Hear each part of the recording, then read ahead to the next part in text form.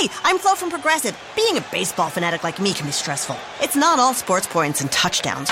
So Progressive is going to help you take your mind off your team for a moment. Instead of thinking about how they missed that goal point score, think about the Name Your Price tool from Progressive, letting you choose coverage options based on your budget. Unlike your team that missed the end zone net area. Well, anyway, hope this distraction about Progressive's Name Your Price tool was helpful. It sure kept me from thinking about all those penalty balls. Yay, sports! Progressive Casualty Insurance Company and Affiliates. Price and coverage match limited by state law.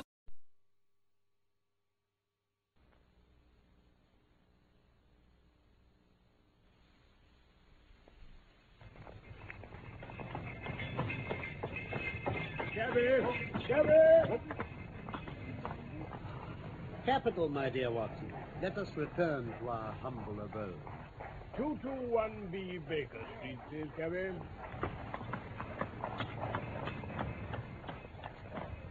From London, we present The Devil's Foot by Michael Hardwick, based on the short story by Sir Arthur Conan Doyle. The Devil's Foot. It was in the spring of 1897 that Sherlock Holmes's iron constitution showed some symptoms of giving way in the face of constant hard work of a most exacting kind, and he was induced at last, on the threat of being permanently disqualified from work, to give himself a complete change of scene and air. Thus it was that in the spring of that year we found ourselves together in a small cottage near Poldhu Bay, at the further extremity of the Cornish Peninsula. The vicar of the parish, Mr. Roundhay, we came to know as something of an archaeologist, and we also met his lodger, Mr. Mortimer Tregennis, an independent gentleman who increased the clergyman's scanty resources by taking rooms in his large, straggling house. These were the two men who entered abruptly into our little sitting room as we were smoking together shortly after our breakfast hour. Mr. Holmes, the most extraordinary and tragic affair has occurred during the night. We can only regard it as a special providence that you should chance to be here at this time. In all England, you are the one man we need. Mr. Roundhay, I really must remind you that Mr. Holmes is here for the benefit of his health, and... No, Watson, please. Oh, now, Holmes... No, I insist. You were saying, Mr. Roundhay? Thank you. Shall I speak, Mr. Tregennis, or... Perhaps it'll be for the best, Vicar. Very well. Now, I may explain then, Mr. Holmes, that our friend here spent last evening in the company of his two brothers, Owen and George, and of his sister Brenda, at their house of Tredanick Water, which is near the old stone cross upon the moor. He left them shortly before 10 o'clock, playing cards round the dining room table, in excellent health and spirits. This morning early, he walked over there. When he arrived, he found an extraordinary state of things. His two brothers and his sister were seated round the table exactly as he'd left them, the cards still spread in front of them, and the candles burned down to their sockets. The sister lay back stone dead in her chair, while the two brothers sat on either side of her, laughing, shouting, and singing, the senses stricken clean out of them. All three of them, the dead woman and the two demented men, retained upon their faces an expression of the utmost horror, a convulsion of terror which was dreadful to look upon. Nothing had been stolen or disarranged, and there is absolutely no explanation of what the horror can be which has frightened a woman to death and two strong men out of their senses. I will look into this matter. On the face of it, it would appear to be a case of a very exceptional nature. Holmes, I must beg No, you... if you please, Watson. Mr. Tregennis, I must ask you a few questions. Ask what you like, Mr. Holmes. It's a bad thing to speak of, but I'll answer you with the truth. Tell me about last night. I supped there, as the vicar said. My elder brother, George, proposed a game of whist afterwards. We sat down about 9 o'clock. It was 10:15 when I moved to go. I left them all round the table, as merry as could be. Who let you out? I let myself out. The housekeeper, Mrs. Porter, had gone to bed. Uh-huh. The windows, how were they? The windows? Closed, of course. I see. This morning, everything in the room was as you left it last night? Exactly. Yet there they sat, driven clean mad with terror, and poor Brenda lying dead of fright. I'll never get the sight of that room out of my mind as long as I live. The facts, as you state them, are certainly remarkable. I take it you have no theory yourself to account for them. It's devilish, Mr. Holmes. Devilish. It's not of this world. Something has come into that room and dashed the light of reason from their minds. What human contrivance could do that? I fear that if the matter is beyond humanity, it is certainly beyond me. Yet we must exhaust all natural explanations before we fall back upon such a theory as this. I quite agree, Mr. Holmes. As to yourself, Mr. Tregennis, I take it you were divided in some way from the rest of your family, since they lived together and you had rooms apart. That is so, Mr. Holmes. Though the matter is past and done with. We were a family of tin miners at Redruth. We sold out to a company and retired with enough to keep us. I won't deny there was some feeling about the division of the money. But it was all forgiven and forgotten. And we were the best of friends together. Looking back at the evening you spent together, does anything stand out in your memory as throwing a possible light on the tragedy? Any clue which will help me? Nothing at all, sir. You left them then without any premonition of evil? None at all. Remarkable. Most remarkable. I think we had better visit Tredanick Water without further delay. I must No, protest. Watson. It's no use protesting. I confess that I've seldom known a case which at first sight presented a more singular problem. This is the cottage, Mr. Holmes. I see. But what is this carriage?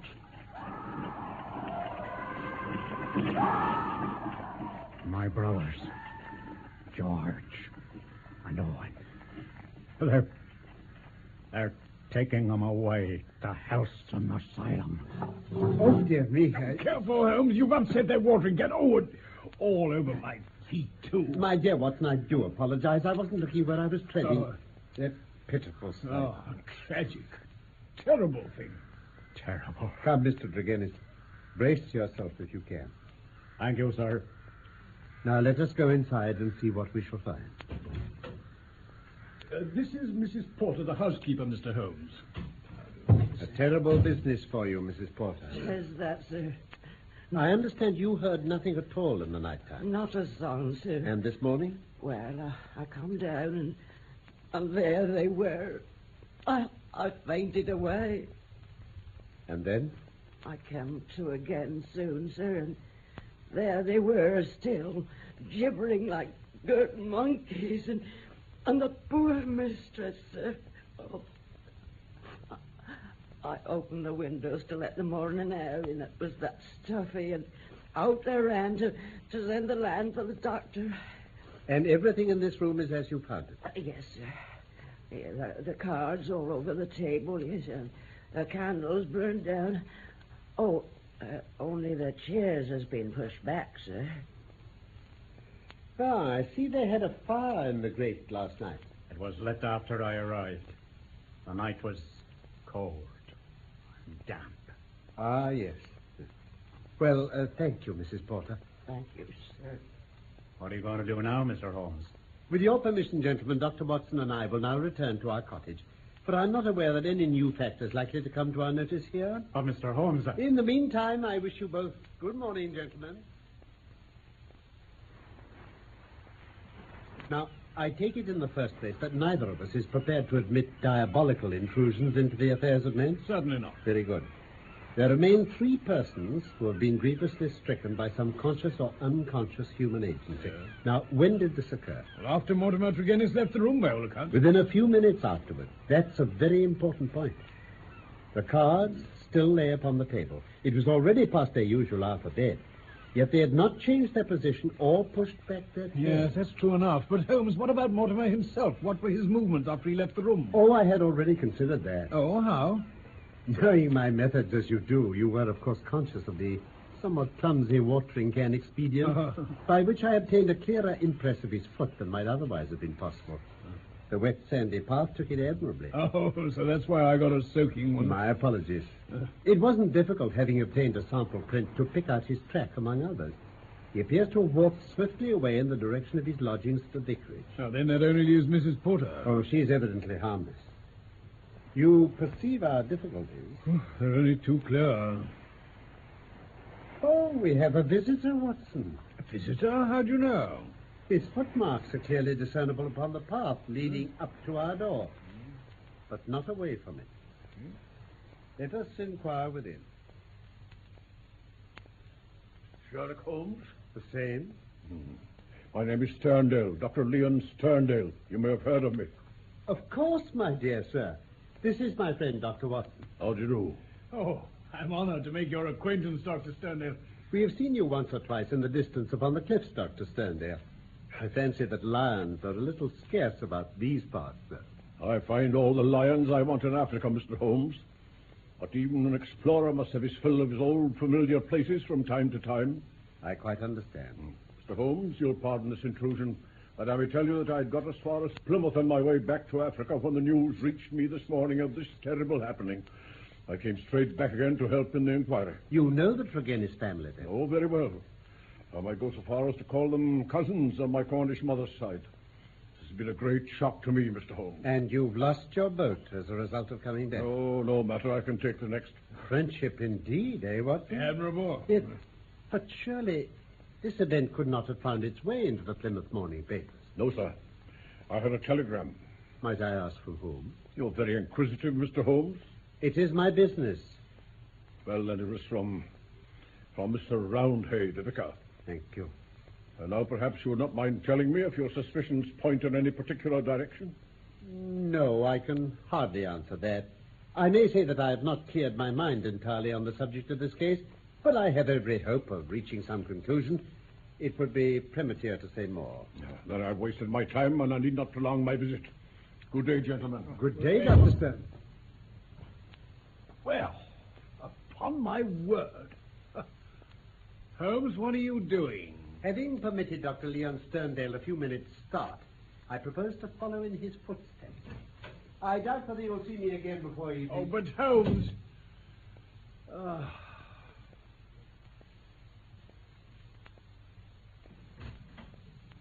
Really, Holmes, you look exhausted. It's too bad, you know.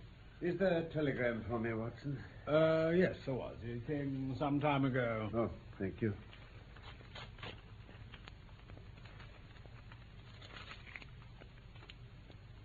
From the Plymouth Hotel. I learned the name of it from the vicar, and I wired to make certain that Dr. Sterndale's account was true. And was it? It appears that he did indeed spend last night there. Oh, well, a good night's sleep, and we may soon leave our difficulties behind us.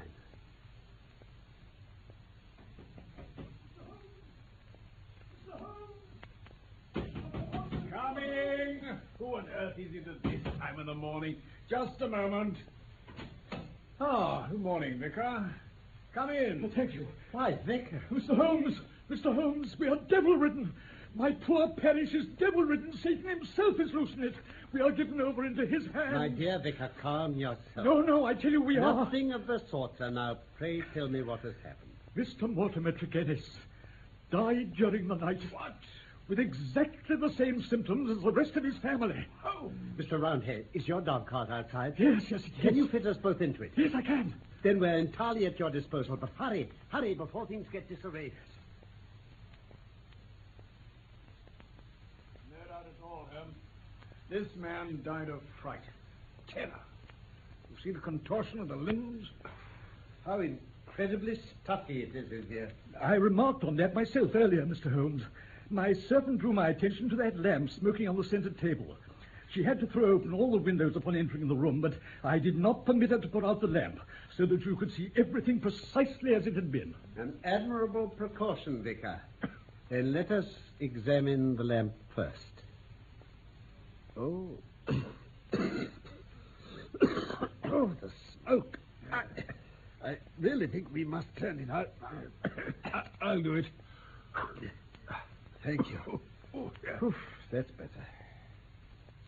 Now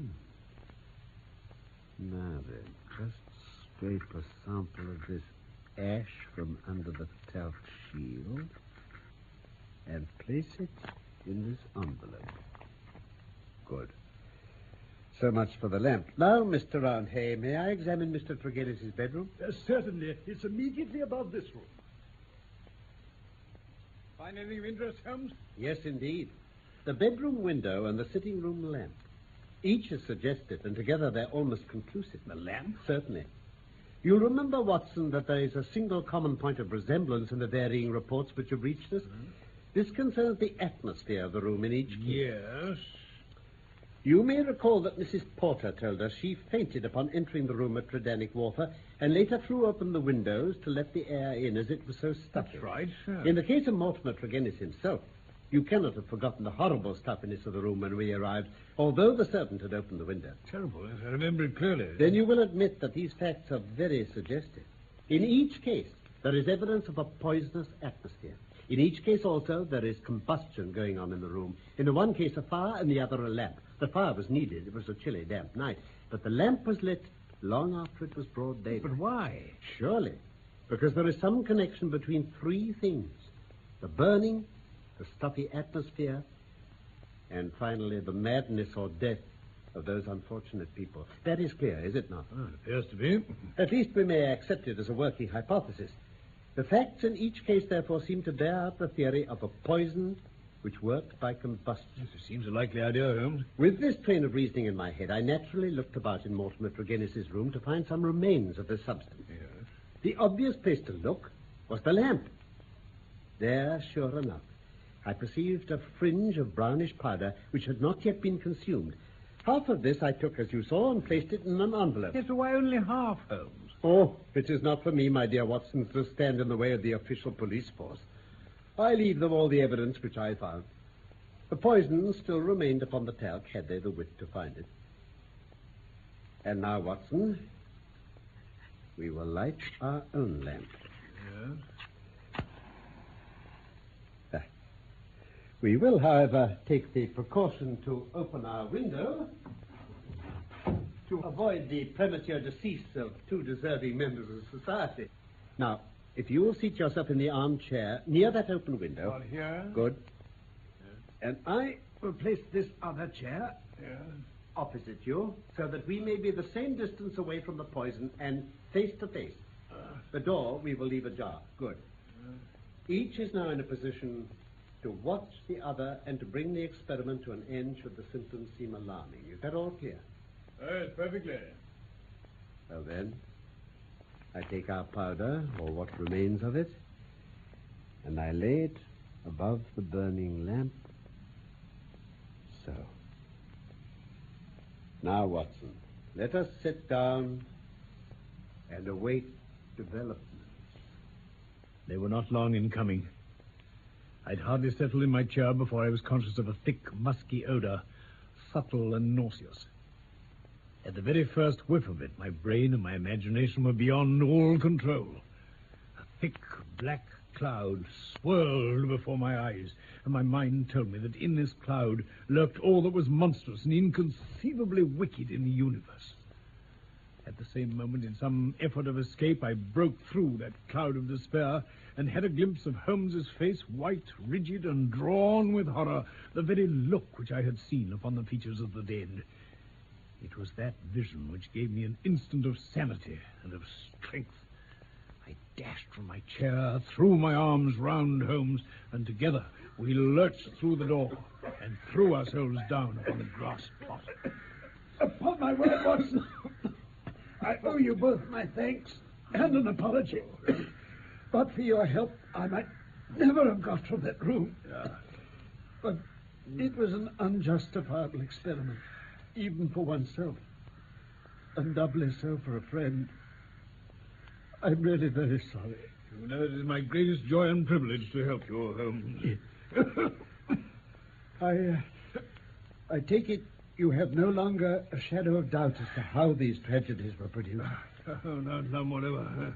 But the cause remains as obscure as before. Now come, let us sit down in the arbor here, discuss it together. Good idea. Now, I think we must admit that all the evidence points to this man, Mortimer Tregennis, having been the criminal in the first tragedy, though he was the victim in the second one.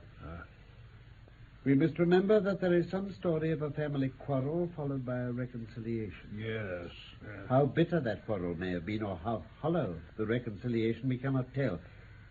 When I think of Mortimer Tregennis with that foxy face and those small, shrewd, beady eyes behind the spectacles, he is not a man whom I should judge to have been of a particularly forgiving disposition. I'm inclined to agree with you. But if he did not throw this substance into the fire at the moment of leaving the room, who did, sir? Who indeed? Had anyone else come in, the family would certainly have risen from the table. Besides, in peaceful Cornwall, visitors do not arrive after 10 o'clock at night. So we take it that all the evidence points to Mortimer Tregennis. And his own death was suicide. Well, it is on the face of it a not impossible supposition. The man who had the guilt upon his soul of having brought such a fate upon his own family might well be driven by remorse to inflict it upon himself. There are, however, some cogent reasons against it. What are they? There is one man in England who can answer that. Who's that? And by all the saints, here he is, and a little before his time. Oh, Dr. Sterndale. Perhaps you would kindly step this way, Dr. Sterndale. You sent for me, Mr. Holmes. I heard your note about an hour ago, and I have come, although I am at a loss to know, sir, what you're going to have to speak about which affects me in such a very intimate fashion. The killing of Mortimer Tregennis. I have lived so long among savages and beyond the law that I have got into a way of being a law to myself. You would do well, Mr. Holmes, not to forget it. I have no desire to do you an injury. Nor have I any desire to do you an injury, Dr. Sterndale. Surely the clearest proof of it is that, knowing what I know, I have sent for you and not for the police. What my next step may be will depend entirely on the nature of your own defense. My defense? Yes, sir. My defense against what? Against the charge of killing Mortimer Tregennis. Do all your successes depend on this prodigious power of bluff? The bluff is upon your side, Dr. Leon Sterndale, not upon mine. As a proof, I will tell you some of the facts upon which my conclusions are based. When you last left here, you went to the vicarage, waited outside it for some time, and finally returned to your cottage. How do you know that? I followed you. I saw no one. That is what you may expect to see when I follow you. You spent a restless night at your cottage, and you formed certain plans, which in the early morning you proceeded to put into execution, leaving your door just as day was breaking. You filled your pocket with some reddish gravel that was lying heaped beside your gate. You then walked swiftly for the mile to the vicarage, passing through the orchard and the side hedge, and coming out under the window of the lodge of Tregennis. It was now daylight, but the household was not yet stirring. You drew some of the gravel from your pocket, and you threw it up at the window above you. I believe you're the devil himself. It took 2 or 3 handfuls before the lodger came to the window. You beckoned him to come down. He dressed hurriedly and descended to his sitting room. You entered by the window. There was an interview, a short one, during which you walked up and down the room. Then you came out and closed the window, standing on the lawn outside, smoking a cigar and watching what occurred. Finally, after the death of Tregennis, you withdrew as you had come. Devil take you. Now, Dr. Sterndale, how do you justify such conduct? And what were the motives for your actions? If you prevaricate or trifle with me, I give you my assurance that the matter will pass out of my hands forever. This is why I did it. This photograph. Brenda Tregennis. Yes, Brenda Tregennis. For years I have loved her. For years she has loved me. There is the secret of my Cornish seclusion which people have marveled at. I see. I couldn't marry her. I have a wife who left me years ago, and yet whom I could not divorce under the deplorable laws of England. For years, Brenda and I waited for this. Proceed. The vicar knew he was in our confidence. That was why he telegraphed to me, and I returned. Look, you see this? Radix pedis diaboli, devil's foot root. What is it? The root is shaped like a foot, half human, half goat-like. Hence the fanciful name given by a botanical missionary. Well, sir? One day, only a couple of weeks ago, I showed this Mortimer some of my African curiosities. I told him of the strange properties of this powder, how it stimulates those brain centers which control the emotion of fear, and how either madness or death results. I also told him how European science would be powerless to detect it, I well remember how he plied me with questions about it, and I've realized since that when my back was turned, he must have abstracted some of that powder. But I thought none of this until the vicar's telegram reached me at Plymouth. When Mortimer Tregennis thought you'd be safely away at sea. Exactly. I was convinced that Mortimer Tregennis had used the devil's foot powder in his family with the idea that he'd become sole guardian of their joint property. And in doing so, he killed Brenda, one being whom I have ever loved, or who has ever loved me. My soul cried out for revenge. I determined that the fate which he had given to others should be shared by himself. And now I have told you all. The rest you know. We had better hear what transpired between you and him at his lodgings. Simply that I told him I'd come both as judge and as executioner. I lit the lamp, put the powder above it, and threatened to come back into the room and shoot him if he should try to get out. The wretch was paralyzed with fright at the sight of my revolver. He died in 5 minutes. How he died. But he endured nothing that my innocent darling had not suffered before him. Perhaps, if you loved a woman, Mr. Holmes, you would have done as much yourself. At any rate, you can do what you like with me. There is no man living who can fear death less than I do. What were your plans? I had intended to bury myself away in Central Africa. My work there is only half finished. Go and do the other half. I, at least, am not prepared to prevent you. Mr. Holmes, I... Good day. Good day, Doctor. Watson, I have never loved. But if I did, and if the woman I loved had met such an end, I might act even as our lawless lion hunter has done. Who knows? But I think you must agree this is not a case in which we are called upon to interfere. You would not denounce the man. Certainly not, Holmes. Certainly not. That was The Devil's Foot by Michael Hardwick, based on a short story by Sir Arthur Conan Doyle. Sherlock Holmes was played by Carlton Hobbs, and Dr. Watson by Norman Shelley. Production for the BBC was by Robin Midgley